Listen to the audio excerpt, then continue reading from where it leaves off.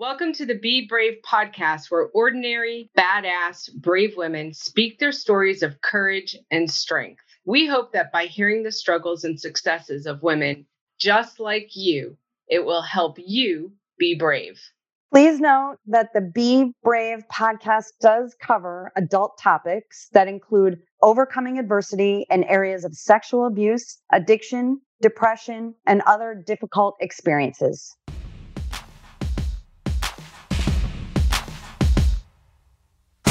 You can be amazing, you can turn a phrase into a weapon or a drug. You can be the outcast or be the backlash of somebody's lack of love.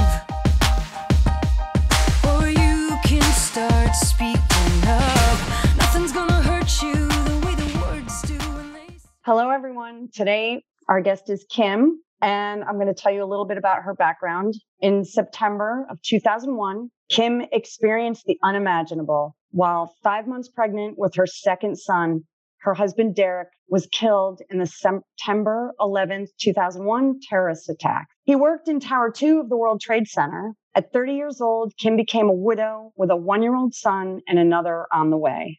Because of the trauma that she and her kids experienced, Kim has made it her mission to help children and families struggling with trauma. She spent many years serving as a guardian ad litem in her community. She's also a Stevens minister within her church.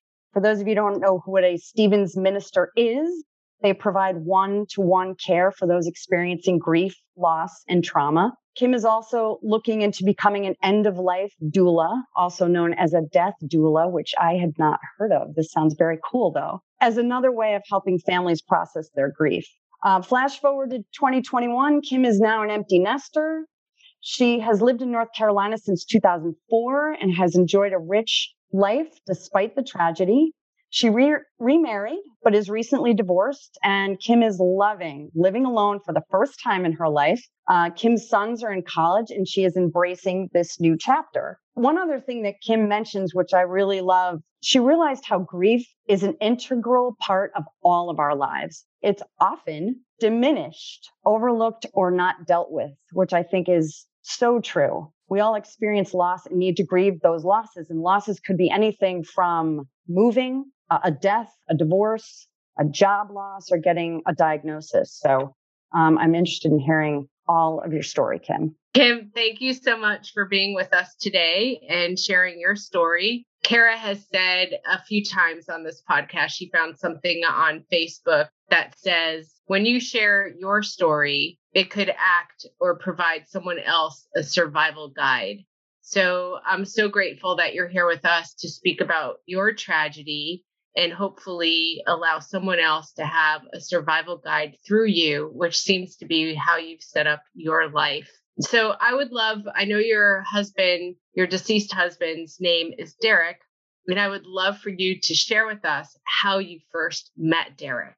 Thank you for having me. And so I met Derek in 1996. I was supposed to go into the Peace Corps, and I had two friends from Virginia. They had never been to New York before. And so they came up to Connecticut. We took the train into New York. We were going to spend the whole night there. I was 25 years old, and it was going to be a last hurrah. So we went into the city.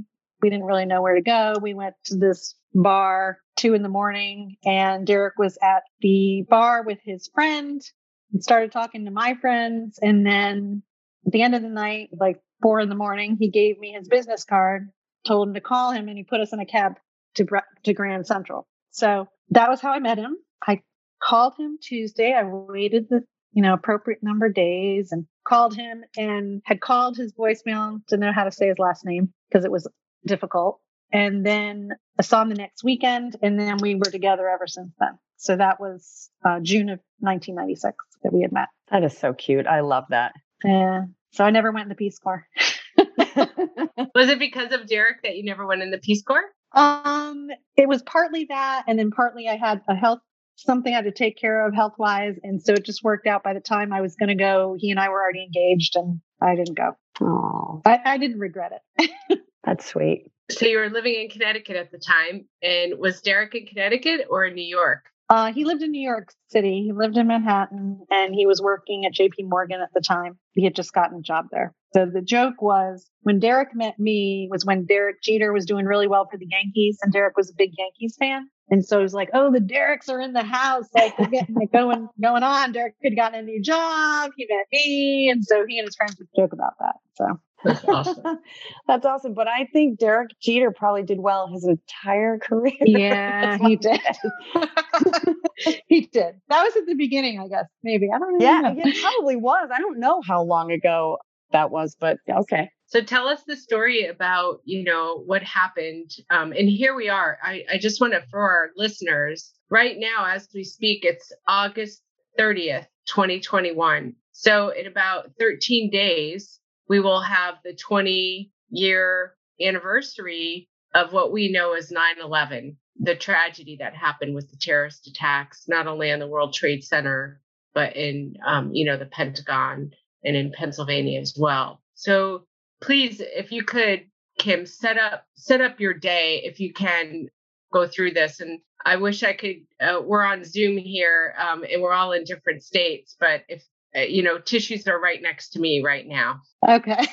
So fast forward, I met Derek in 96. We got married in January 98. Had my oldest son, Tyler.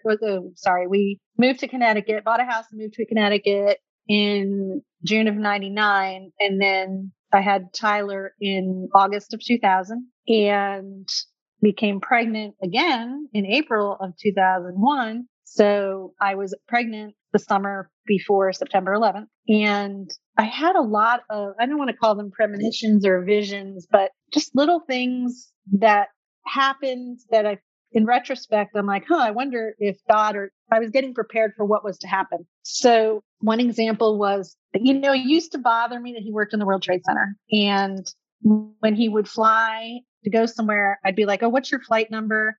And he would joke around, "Oh, it's death flight number 612," or because I had this thing, the superstition that if there were 3 numbers, those were more likely to have a problem than if there were 4 numbers, because I don't know why. Anyway, so that was one thing. And then he had never owned his own car because he'd lived in the city. And when he was in high school, he didn't have one. So when he turned 30, he wanted his own car and he was going to lease a car. And I was like, "Well, what happens if something happens to you and you die? Am I responsible for this?"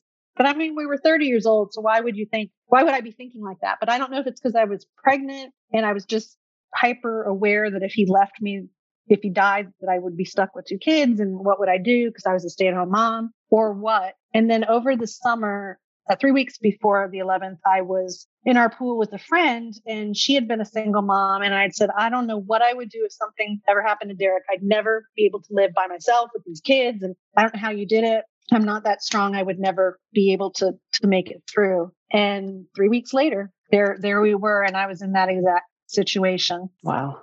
So Tyler turned 1, August 18th. And then the week of Labor Day, Derek and I took a vacation and we went to the Outer Banks in North Carolina with Tyler. And he got back Saturday. Saturday was the 8th. Yes, the 8th. And he went to work on the 10th, his first day back.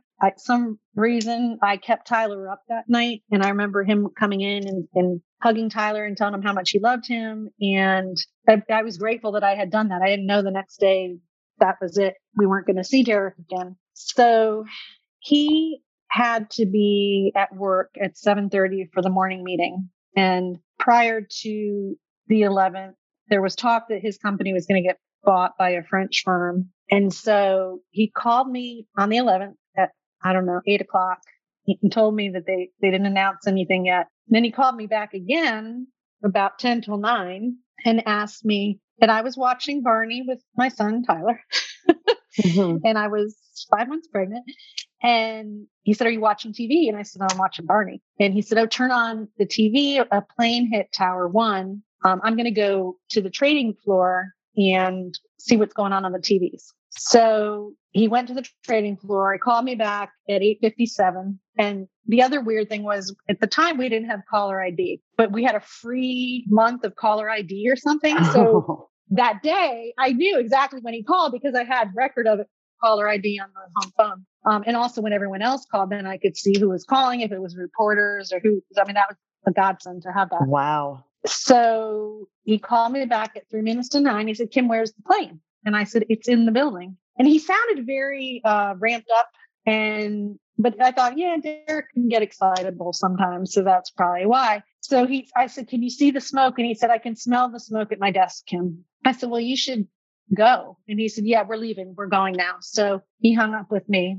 They were on the 89th floor of Tower 2. And he and a group of people also in the research department started to walk down the flights of stairs. And I'd never heard from him again that morning, but I heard from other people that he had been with, wives of people he had been with, who said, yes, Derek was with all the guys from research. They had started walking down. They got to the 82nd floor. There was an explosion in front of them. That would have been when the plane hit Tower 2. And they were acting in a very orderly manner. They were putting cloths over their face because there was black smoke, and they were waiting for emergency personnel. So that was all that I knew. And I didn't know that right away. I knew he was leaving, but I didn't know the rest probably till the end of the day. Question. Sometime. Yes. How did you even have that information? So I know it's hard to remember 20 years ago, like how I had that information. Because presumably the people who would have reported that information were with him, and they all would have perished, I would think. Well, they called their spouses while they were. So Derek in the stairwell, somebody called somebody's spouse. Okay. Got it. So it was never confirmed that Derek was with them. But when I asked her, this other widow, she said, oh yeah, Derek would have been with them. And I knew he had left.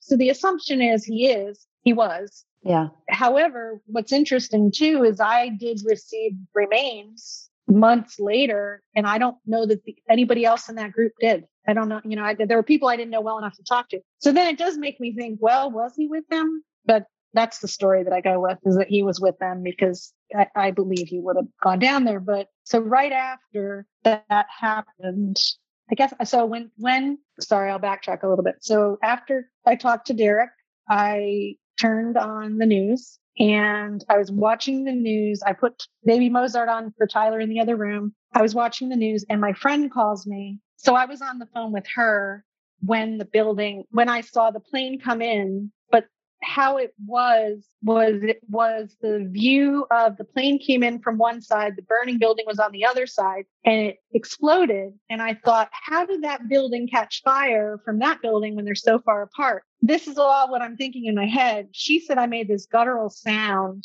that she's never heard in her life since then or before then. And I think it was just my grief or my knowing inside that was not good, but didn't know how to process it. I remember falling to my knees on the floor, and the dog started licking my face, and Tyler came in and started laughing at me, and I turned the TV, and then I had friends come over. I had one friend whose parents were touring the Pentagon that day. So she was trying to reach her parents. Yeah. And then my other friend came over and they set up Tyler. She said, you need to call your mom. And my mom's a worrier. So I was like, oh, no, I'm not calling my mom until I know what's going on. She's like, no, Kim, you need to call your mom. So my mom was at work at a daycare and she said, what do you mean there's a terrorist attack? I'm like, Mom, there's a terrorist attack. No, it's not a terrorist attack. So she was on her way. I guess my dad was on his way. I don't remember much. I remember going to take a shower and coming down the stairs. And my friend said, what building was Derek at? And I said, the second one, the one with the big antenna. And they had just looked at me and they said, oh, we need to talk to you. And then they brought me into the living room. They sat me down and they told me that the building had collapsed. And I had watched it. And then in my head, I was thinking, okay, well, how many flights could he go down? How long would it take him to get from 89 to the ground? Maybe he made it out and didn't die. Maybe he's in a hospital somewhere. And so then the rest of the day was really, I had a Christmas card list from his company and I was going through it to see who lived in the city, people I didn't even know, and trying different phone numbers of people that lived on the Upper West Side, the Upper East Side, like, oh, maybe they walked to somebody who lived in the city because they couldn't get out and didn't get a hold of anyone. Then I was calling women whose husbands were the executive, the EVPs and like on the board of trustees and stuff like that. Like, I mean, I never would have normally done that, but trying to see if they had heard anything from their husbands. A couple people hadn't gone into work. One had a kindergartner. So he had a son that was going to kindergarten. So he didn't make it there that day. Another guy had gone to the Michael Jackson concert the night before. So he was late for work, but he lived, So anyway, I did not hear from anyone else. I think maybe I had heard at that point that this woman had heard from her husband. And so I had assumed, okay, so he got down to this 82nd floor. Maybe he still got out. I'm not sure the timing on that because it's kind of a blur. And then my dad said to me that night before I went to bed, which I didn't really sleep, do you want to go get his car at the train station? And I was like, well, he might need it to get home. And then I thought, Kim, if he's coming home, he's hurt. Like at that point, I realized, okay, maybe he's still alive and he's hurt and he's in the hospital. And the next day at 7, we went to the train station. I didn't know where he parked. So I'm trying to hit the button for the alarm to go off to try to find his car. And then I don't even remember, his dad called on the 11th. They were traveling. And so I couldn't reach them because again, people didn't have cell phones really. Oh yeah. And he said, tell me Derek was homesick today. And I said, he wasn't, I'm sorry. And so they were devastated, but they lived in Florida, but were in Arizona. And so they couldn't get back to Florida to come to Connecticut. They had to drive because they couldn't get on a flight because all the planes are grounded. His brother called me at 9:30 and he lived in California. So this was like 6:30. He was on his way to work and he's like, Kim, have you heard from Derek? And, having to tell his parents was hard and his brother was very hard. His brother ended up driving cross country to come to Connecticut to wait to see what was happening. And so I don't know, in my mind, I decided we needed to have a service. And so I had a service on the 21st. I was one of the first people to have a service. And even during the service, I was like, well, I don't think anyone would be mad at me if he walks through the door and he's okay, but because I was still in denial. I think your body protects you and I was pregnant. And I just think that it was too much for me to believe that he was dead. And so I didn't. I held out hope that he was still alive, but I kind of knew he wasn't. But, you just never know. How long did you hold hope out for? How long did you hold that hope out for? I mean, I'd like to say even 10 days later at the memorial service, I was thinking maybe he's still alive. I mean, I went to ground zero 3 weeks later. Wow. Because it was surreal to me. I needed to see it. And I remember I went with my dad and my sister and my dad's like, how come you're not crying? Because my sister and my dad were crying. And I'm just so I came here to make it real. And it's even more surreal because I'm looking at this place and thinking, how could I believe that he was still alive? Because it was like war zone. You had these giant holes in the ground, like car sizes. And you had all these people working there and the pile was so big and it was so dark and all the dust. And it was just so surreal that this really had happened that even then I think then I thought, gosh, how could I have been so stupid to think that he would have lived through this? But again, they didn't find anything. And so then I had this cockamamie story in my head that maybe he really had a girlfriend and this was a way for him to go away to some island with some girl. You start concocting how could he have lived or maybe he had the secret life I didn't know about. And it wasn't until May, his birthday was in May of 2002 that they found his remain right before they closed ground zero. Wow. And what it was a 1.5 inch bone from his ring finger of his right hand, I think it was. But initially when I got the forensic report, it's from a archaeologist friend. I don't know, something weird that I didn't even know that was a real job. But the person, I thought it was a toe. And so there's this random story that have you ever heard of Morton's toe or sprinter's toe where your second toe is longer than your big toe? Yes. Okay. I have that. So I have that. Okay. But Derek called it the alien toe. Oh, and so thanks. The first thing when Tyler came out, he was like, oh, does he have the alien toe? No, his toe's fine because Derek didn't have it and Chase has it. Anyway, so I thought it was kind of funny that of all his whole body, they find a piece of his toe. I thought, that was kind of like Derek saying ha Kim, but it wasn't a toe. I didn't find out until the next January when I called up to see if they had found more remains that it was a hand bone. It was a metatarsal instead of whatever the toe is.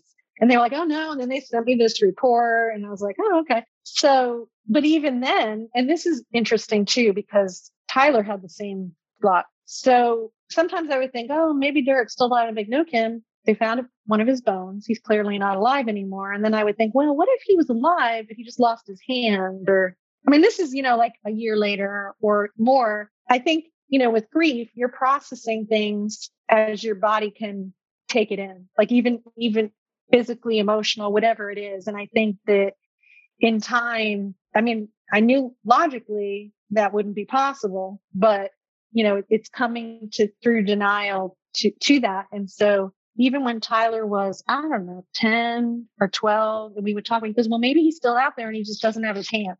And it was interesting because that was exactly what I had thought. And I just think it's your body's way of protecting you from more information than you can process at that time. So, but then I would remind myself they found it. And then that was confirmation. Yes, he's dead. And I need to accept that. And so I was glad for that closure. I don't have the remains. It's in New York at the museum. There's a room, a repository of all the remains, because that was another weird situation where in Connecticut, they couldn't only release it to a funeral home. So I had to go to a funeral home, and the funeral home director said to me, well, it's like 1.5 inches bone. You can't, I'm not going to cremate this for you. I mean, I guess I could just give it to you. I'm not supposed to, but I said, no, we'll just keep it in New York. And then if I get more, I might bury something someday, but we never got anything else. So that's where it is. So the kids and I went January 2020, finally to the museum, into that room. We didn't, it's a room with all these cabinets and there's a glass window you look through. So you don't really see anything, but just the idea that there could be that many remains is crazy. I was going to ask you about that because I've been to the museum, and you as someone who is not a family member of someone who perished in the attacks, you can look into this room and you're told that that's where the remains are. Are you able to go into that room physically? Mm-mm. Oh, you're not. So okay. Now did you saw the room? You could look into it? It was some window. That's what I remember. There was some window that you can kind of look in, and you're not seeing much. You're told that there are remains in there, but okay. I think you're not quite sure what you're looking at. So where we went was called the family room. And so it's a room connected to the room with the cabinets, and there's a glass window and you see cabinets upon cabinets. I probably have a picture of it somewhere. But I guess I do remember there's something, and they say behind this wall or behind this something is where all the remains are. That's what it is. Okay. That's right. Okay. So we don't see much more than you do. We're just in a room where we can observe.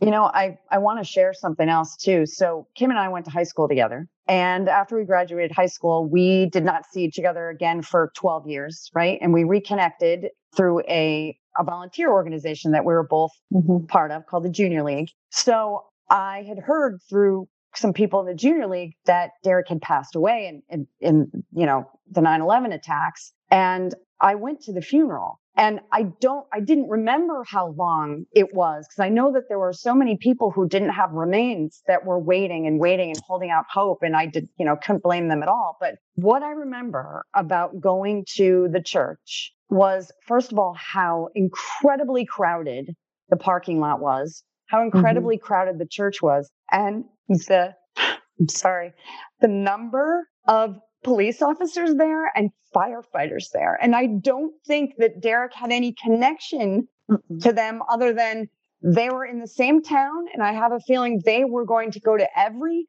funeral that of people who were lost during the terrorist attacks. It's overwhelming to me now to think about it, but it was overwhelming then. It was amazing. It was such an outpouring of support. And I was thinking about this recently. I'm like, number one, I wonder if Kim even remembers all that, what you remember, because I can only imagine you were just probably still in shock. Like, okay, this is the next step of what I have to do and go through, and, for my family and his family and my kids. And just like, if you remembered all of that and what you remembered from that, it really was so heartwarming to see the support from the entire community. And I had never met Derek. But, there were so many people there, whether they knew him or not, that wanted to show their support. I mean, it was overwhelming. I mean, you're absolutely right. And someone had asked me, I don't know if it was the church, if I wanted a color guard for him. And that was why the police and the fire were there. But they offered it because he was not military. He was not law enforcement or fire or anything. And so I remember bits and pieces, snippets of things. It's almost like a movie reel, almost like I was removed from my body and watching it from the outside. A lot of things during that time. I've since talked to friends, very close friends that I knew then, and we would talk about like, well, what was it like? And they'll remind me of things that I don't remember. Or this is when I showed up at your house. This is what happened. And you were upstairs, and when you came down, we told you the building had fallen. And I mean, people have kind of filled in the pieces for me that maybe I didn't remember in terms of the fire and the police. So when they found Derek's remains, typically what they would do is they would call the local law enforcement, and someone would get dispatched from local law enforcement, and they would show up at your front door and tell you that they found the remains. And so I had been at another widow's house, and it was 8:00 on a Friday night, probably Thursday night, because I couldn't call in the next morning. And I show up at my house, and there's a policeman, but there's Monsignor from my church. And I'm like, what is that man doing here? And I'm thinking, oh, maybe the kid across the street got into some trouble or something. Because I still, it's May. I'm not thinking about, oh, they're finally showing up to tell me they have Derek's remains.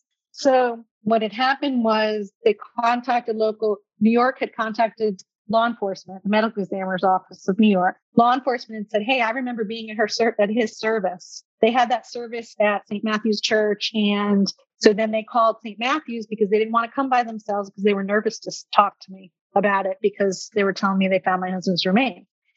So I come up there. They start to tell me we have news from New York. I must have invited them in. I mean, they were very distraught. Like I was comforting them, like, no, it's okay. I totally get this. This is what happened. I'll call them tomorrow. I'll call tomorrow and I'll find out what it is. And like, it's okay. It was kind of funny because I was comforting them instead of them comforting me. But I guess at the time, a lot of people worked behind the scenes and did pay attention to things and knew things. And that was how that had worked out. And at the time that they came to your house, if I'm putting the timeline together, you have a 2-year-old and a 9-month-old? 5 months. So Chase is my second one. So he was born January 2nd of 2002. My 4-year anniversary would have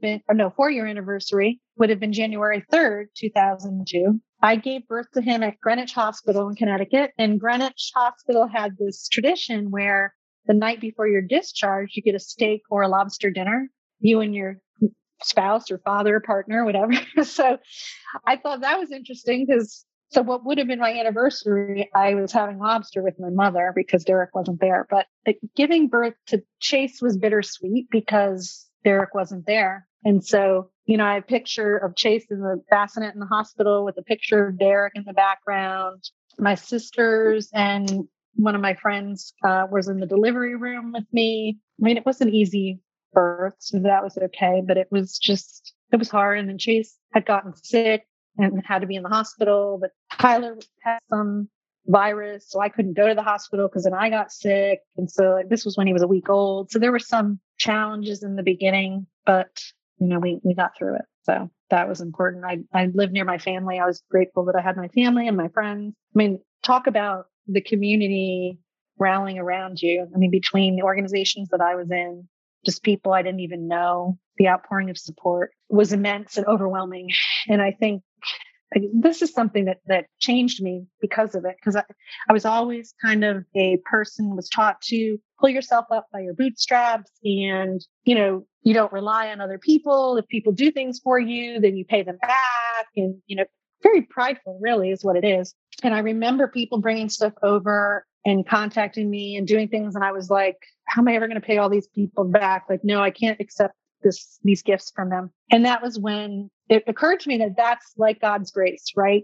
It's a welcome gift that you get that you don't deserve and you get it. And that was what was bestowed upon me from all these people. And that I knew I would do the same to other people. So, I mean, I never wrote all my thank you notes. I still feel guilty about that.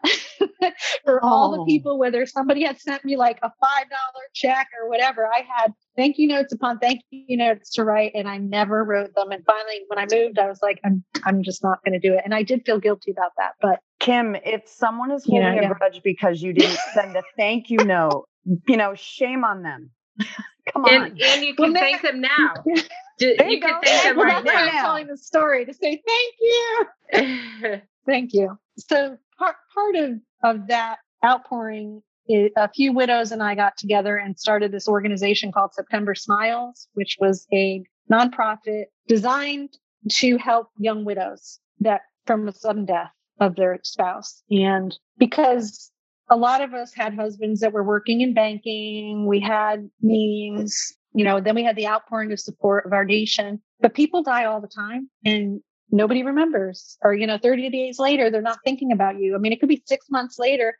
I had then had Chase. I mean, I had meals for like months because people wanted to do something, right? And so they did something. And so the idea was that that we widows would shower other people with love, with money, with gifts, just with support. We wrote a book called What to Do Next, because I was 30 years old. What did I know? I mean, Derek had a will. He had life insurance. I mean, the attorney was shocked because most of the people, there were people that were in their 40s that didn't even have that. But so, I was in a good situation, but not everybody is. And there were stories, there were widows. One woman, they were at the beach on vacation in New Jersey, and she had lost an earring or something. And her husband went back down to the beach during a storm and he was struck by lightning. And that sticks with me. Oh, we did a lot with military widows only because they were easy to track, because there was people, you could get a list from people and you could find out, and then you could send stuff to them. Whereas some of the other people, it was word of mouth and we hadn't really grown that big. So anyway, we did that for many years. I don't know when we actually stopped, but I think we realized it had come to an end, and it was something that helped us grieve, but also helped other people that might not have resources otherwise. So Kim, I want you to put this together for us. You're in a pool with your friend who's a single mom, and you look at her and you say, I don't know how you do it. I could never live without Derek. Here I am. I have a baby and I'm pregnant and I'm watching you, and I could never do what you're doing. How do you go from that place of saying I could never do it to where you are now, helping others go through their grief? And you look like a happy person to me, although what happened to you is tragic. You look like you're a pretty awesome functioning adult. How do you do that? How do you go from that place, I can never do it, and then the unimaginable happens to you, and then here you are, you got remarried and divorced, and you made a comment to us offline that divorce was even harder than death. So you've had your share of shit thrown at you, more than most of us have in a lifetime. And here you are happy. Tell us how you do that. The grace of God. I have to say, I wouldn't say I'm super religious, but spiritual, and really I relied a lot on God during those times. There's a serenity prayer. God grant me the serenity to accept the things I cannot change, the courage to change the things I can, and the wisdom to know the difference. That was a mantra for me in the beginning. I had never done 12-step meetings at that point, but there's, one day at a time, 1 minute at a time, it was really just like, I just need to get through today. I had the kids. I'll be honest that Derek's service was on a Friday, and and there were people in town. So I was still talking to people, visiting with people. The next day, everybody left and I didn't want to get out of bed. And I remember Derek's parents telling my mother they were concerned about me. And I was thinking, I have been on for 10 days. I've had people in and out of my house, people staying with me.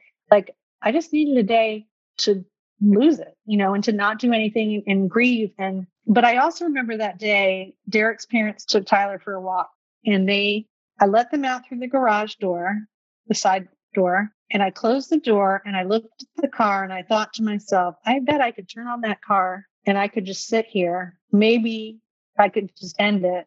And then I was like, I have Chase inside of me. I can't do that. And that was the only time, but I did have that thought because I did think, and I thought then Tyler would have nobody. I mean, if I didn't have my kids, I wouldn't have gotten through it. I did it for my kids, right? Wow. I didn't want them to lose me too and have nobody. And I think that's been what's driven me a lot was honoring Derek through the kids and being there for my kids. It's not been easy, but when you're 30 years old and you go through the hardest thing that's ever happened in your life, because that probably even with the divorce, that is still the biggest event. But I remember afterwards, that event changed me. I used to be a people pleaser and I just didn't say no to people and I didn't say no to doing things. And that time gave me permission because I was supposed to lead an event the next week. I said, I don't think I'm going to be able to lead it. Kim, don't worry about it. No one's going to be upset that you're not leading that event. And so it's just kind of like, I got to say no and I got to find my voice, and that maybe I would have found my voice later. I think that's what your 30s are for. But I found it at 30 and I became very empowered. Like I can say no. I can do whatever I want. I can just, and no one's going to say anything. And so that really helped me grow as a person. I wouldn't say I'm glad that happened to me, but I think I'm a better person today because of what happened to me. I think, I lived in Fairfield County, Connecticut. I lived in an area where people were very concerned with appearances and what people have and everything else. And you know what? I lost my husband and my life sucks. So this is just what you have. Right. And so kind of, I got tired of having pretenses. I didn't need to have pretenses anymore. Like, I would have women not look at me, look away when I walk by. And I know why. I know it's because they were thinking that could have been me, right? I became this person that could have been anybody else because it was a random act of violence. And if your husband worked there and was on a different floor or whatever, it could have been you. And nobody wants to look in the mirror and say, what would I do in that situation? It was like me with my friend in the pool. And I said, I don't know what I would do. The thing is, nobody thinks they could do that, but it's a choice, right? It's a choice. You have a choice to wallow. And sometimes I did, or you have a choice to move forward. And I just felt like I needed to be strong. I needed to move forward for my kids. I mean, I have been a strong person anyway. It's not like this came out of the blue, but when push came to shove, I stepped up. I think everybody has it in them because, if you want to survive, then you have to do what it takes to survive, right? And I didn't want to just survive. I wanted to thrive. And I think the kids and I have had a good life. I think that they were raised a little bit differently because it wasn't like some families where their fish dies and the parent goes out and buys another fish because they don't want to talk about death with their kid. I didn't have that. It was like daddy went to work one day and he didn't come home and he died. I remember driving through the Dunkin' Donuts drive-thru in Norwalk and I told Tyler, Mommy used to work in that building. He goes, no, Mommy worked, no one building. So I think, this little boy understood daddy went to work. It was in a building fell down, whatever. Like, I don't want my mom to go. Like, that's a lot for a little kid to have to process. And I probably should have protected him from it more. But I've always had this attitude with my kids where I'm going to be truthful with you. I will give you if you're going to ask me a question, I'm not going to say, I might try to divert if I don't think you're ready for the answer, but I'm not going to lie to you. I'm not going to say, oh, there was an accident on the train. Like I have a friend whose daughter didn't know until like 7th grade what actually happened or something because she didn't tell her kid, but my kids seem okay.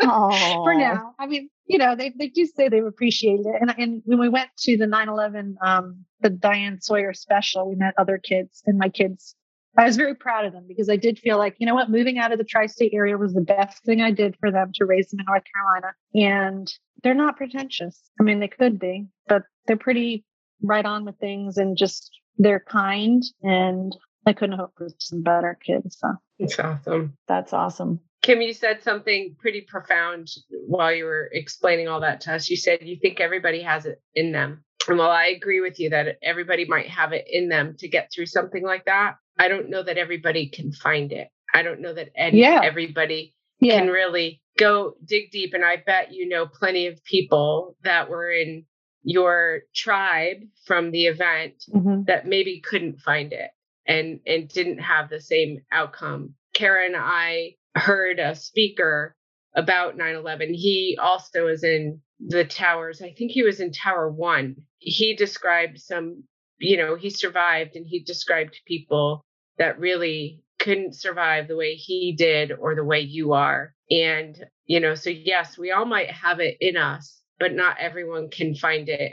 And again, thank you for sharing your story, because this will hopefully help other people find it within them. I really appreciate that. I think, yes, I found it then, but then I will admit to you, once I was remarried and I wanted to get divorced, I wasn't going to get divorced because I thought it was going to be too hard. And it was kind of one of these come to Jesus moments where I was like, you were 30 years old and the worst thing happened to you. Like, you can do this. It's just going to be really hard. And you need to put your big girl panties on and you need to do it.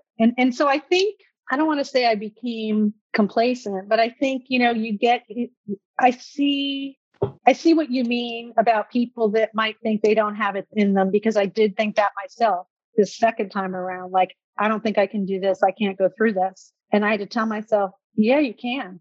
And I think that would be really what someone would have to know they have the courage. I mean, the first thing is I was forced with Derek and his death, right? I didn't have a choice in that. I had a choice with the divorce. I didn't want to be divorced. I had kids. I had, therapists telling me it was going to be bad for the kids, whether they're 2 years old, they're 5 years old, they're 17, or they're 35 years old. Divorce is never going to be great, right? But you can't, am I going to live my life and just in a situation that is not honoring myself and my family? And am I going to put up with that? Or am I going to do something different? And, it was hard. I'm now 3 years out from separating and 1.5 years from divorce. And it was worse than death because that person is still around, right? And you failed with losing a spouse. You don't bear the burden of that. You didn't do something to cause that relationship to not succeed, right? That was beyond your control. With a divorce, we have choices. And, maybe we don't always make the best choices, or maybe other people don't make the best choices, but we always have a choice. And so do you choose life and maybe have to struggle a little bit and rip the Band-Aid off and it's going to hurt? Or do you just stay stuck? And a lot of people stay stuck. I mean, I do recognize that a lot of people stay stuck, and a lot of people have to stay stuck. They may not have means to do it, to take chance. But I think that people have courage if they dig deep and they're willing to do the work to discover themselves and things about themselves. And I've done a lot of work, so made it a little bit easier. As have we. Yeah. Choosing courage over comfort, right? I mean, that's what it's about. But see, now I'm 50. And I think that, every decade you learn something new and you get more courage and you know what's important in life and what's not important in life. So I like that thought. I like to think I'm getting wiser with every decade that goes by. Oh, absolutely. Yeah. Kim, I want to ask you about the end of life doula. Okay, you're looking to become one. So this has to do with grief, right? And I love that you put your experience to use in helping others. Can you explain what that is and how you're going to do that work? Yes. So Derek died suddenly. I have never been someone, I've told my own parents, I've since taken it back, that, when you get old and you need someone to take care of you, one of my sisters is going to have to do that because that's not my thing. I'm just going to tell you the truth. I mean, I'm nurturing with my kids and stuff, but I've never been a nurse. I never want to be a nurse. I don't have any, that's just scary to me. Right. So, but as I get older, that becomes easier, and that has somewhat changed. I had a good friend who had been diagnosed with cancer, and she had wanted to go on a trip to the Grand Canyon. And so last summer, she said, I don't think I have long, but I'll let you know when I want you to plan this trip, because I love planning trips, and I'd been to the Grand Canyon. And so in early October last year, she called me and said, I need you to plan this trip. And I said, well, when do you want to go? And she said, in 3 weeks. So I said, okay, it's during COVID and we had to travel, and then the Grand Canyon snows early, so the end of October. And so I went up to Virginia. We planned it early October. 3 weeks later, I land in Phoenix, and I see her and her family, and she's flown from Virginia and she does not look good at all. Okay. And we get to the hotel because we're going to spend the night there and leave the next morning for the Grand Canyon. And she had a seizure. And a lot of stuff happened while we were there that I've never had to deal with before that became very uncomfortable, very clear that we shouldn't have gone, but we were there. We made alternate plans for her to get home because she wasn't going to be able to fly home. Her husband was going to drive her home. We drive. She still wants to go. So we go to the Grand Canyon the next day and we get there at sunset and she's too weak to go see the Grand Canyon. I'll go tomorrow. And I said, well, the high tomorrow is only 36. And when we left on Saturday, the low was going to be 36, not the high. So it was kind of like we weren't exactly prepared. She wasn't prepared. So I stayed in the room with her that night and it was clear. It didn't seem that, I don't know. I've never really experienced being with someone towards the end of life, but a long story short, it became clear that things were really not good at all. And I told her husband she needed to get an air ambulance and take her home because she needed to get home and be made comfortable. But again, I'm not familiar with all that, but just being with her and sitting with her and the family, because they hadn't really been dealing with it either. And before I left, because the husband stayed at the Grand Canyon with her and I was taking their daughters to the airport in Phoenix the next day. So we were driving to Phoenix and before we left, I said to them, you need to go tell your mom, don't leave anything left unsaid. We don't know what's going to happen. I didn't think she was going to die, but you don't know. And so they went and they talked to her. Well, on our drive back to Phoenix, she died in the hotel room with her husband. So I get to Phoenix and he calls me, he texts me, are you still with the girls? I said, no, I'm in my room. And he said, she died. And I was just like, the whole experience was very unexpected, but I knew I had been placed in that situation. God had placed me in that situation for a reason. Because I kept saying to her, I don't want to go. You go with your family. No, Kim, you need to go. And I do think I needed to be there. I needed to be there for the girls. I needed to be there for her husband. And it was just, even before I left, I had prayed with her and she sat up in bed and she was the old person that I knew when we were younger. And she's like, it is going to be so awesome. And she said it very cognizant, very smiling, looked very healthy. And then she went back down and she was sick again. And it was the weirdest thing. And I thought, oh yeah, that air ambulance ride's going to be really interesting. And she said a lot of things because she was in and out. But afterwards I thought she knew she was going to die. She knew she probably saw something because I've read some death doula books and doula books. And I realized that, it taps into my faith and spirituality. And if anyone was, if she had to, her family had to be with anyone, like her husband, she was with me the night I met Derek. And she and her husband were in the Outer Banks with us the week before Derek died. And she and her husband, we had gone to a Yankees game with Derek before I conceived Chase. Like they've kind of been in and out of our life. And so it's interesting to me. I've only had 2 people die that were close to me that were my age. And one was Derek and one was his friend this past year. But the experience, you don't have to say anything. You just have to be present for someone. And I think as you near the end of life, people are scared of that, right? And they don't want to deal with it.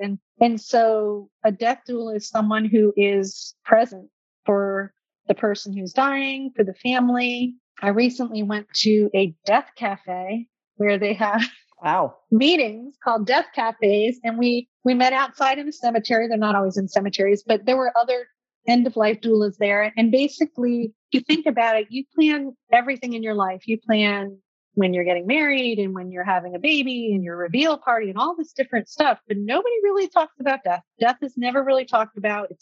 But it's going to happen to all of us. It's something that happens to all of us, but it's very taboo. And so the idea is to normalize death, to have conversations about death and what you want for your death before you're in a position where you can't tell anyone. My friend had never gotten into hospice. She thought she still had 6 months. I think maybe other people knew, but they might have been in denial. And so if she had had someone there to talk with the family or to kind of be this go-between, you're also helping, like some death doulas help people put together books. Like I was telling her, let's write a letter to your kids. We never got to that. We thought we were going to, but then she was too sick. So or a video or something. And so that's really what a death doula does. You have doulas that midwives bring the babies in, and doulas. And so I don't know. I found out about it and I thought, yeah, I could see myself doing that. I could see myself working with hospice and being a doula of some sort. I keep coming back to I'm involved with different things that involve grief, and whether even my divorce, that divorce brought up stuff in my grief process about Derek. My being an empty nester without Derek and thinking, wow, what would it have been like now? We could have been together. And, there are different stages of grief and you go through different periods of it. And it's fluid. It's not like it's not logical and like one step at a time. You might go backwards before you go forwards. And I think seeing my friend's husband and just remembering in the beginning, waking up, and for that split second when you don't remember, and then you remember, oh no, Derek, this happened and this is a nightmare and this is real. And then it's sick to your stomach. I didn't want to eat. I just thought I was going to be sick all the time. And then one day you laugh and you feel a little bad. Like I just laughed, but Derek's dead. But actually it felt good to laugh, so you kind of, you go through different periods and have different feelings. And 20 years later, those feelings can still come up. I mean, something happened the other day. I don't even remember what it was. It used to be events for the kids. So like Tyler's birthday every year, Chase's birthday, graduations, and then that got easier. But there are just little things that happen, or the kids have mannerisms of Derek, and I'll think, well, that must be genetic because you haven't spent any time with him to know that he raises the eyebrow that way, or he does something with his shoulder, but that's been cool to see. I don't know. So it's about remembering someone. The death doula helps with that too. So I don't know. I just feel like that's something I'm very big on mind, body, spirit, soul connection. How even when you're like Tyler was a year old when Derek died. So you would think he doesn't really have memories of that. But then we go to the museum and he's very quiet. And then we go into the room and you hear the sounds and you see the pictures and he is visibly upset. And I said, do you want a hug? This is my kid who doesn't hug me ever. Hugs me in this museum and bawls. I mean, we were like, people were around us. This is a kid who doesn't express any feelings. And it was just like the floodgates opened, because I think even though he might not remember here, your body remembers and holds that. Yeah. That's part of the trauma, right? But I think we don't give enough credit to that part of, oh, they're too young. They don't remember, oh, he wasn't affected. He doesn't remember. But I think that proved to me that he does remember. And so I think it's important for people to have mental health and physical health and, not discount the spirit and the mind in terms of grief, the process. So thank you, Kim. Thank you, Kim, so much for sharing your story with us today. Thank you for helping us understand from your perspective what that loss was like. And thank you for creating a survival guide for someone else. I hope that they'll be able to find it within them the way you found it within you. Thank you so much, Kim. Thank you. Thanks for having me. You are brave, girl. That's why you're here. Thank you. We hope this podcast has inspired and empowered you to overcome what might be holding you back from living your best life. If you love this podcast, please share it with a woman you know who needs a little empowerment. Now go out in the world and be bold, be brave, be you. Perfectly imperfect you. With love, Kara and Patty. I wonder what would happen if you say what you want to say and let the words fall out. Honestly, I want to see you be brave. Just want to see you. I just want to see you. Just want to see you. I want to see you be brave. Can I do that again? And then, he'll snip it out. Mixed and edited by Desmond McNeese.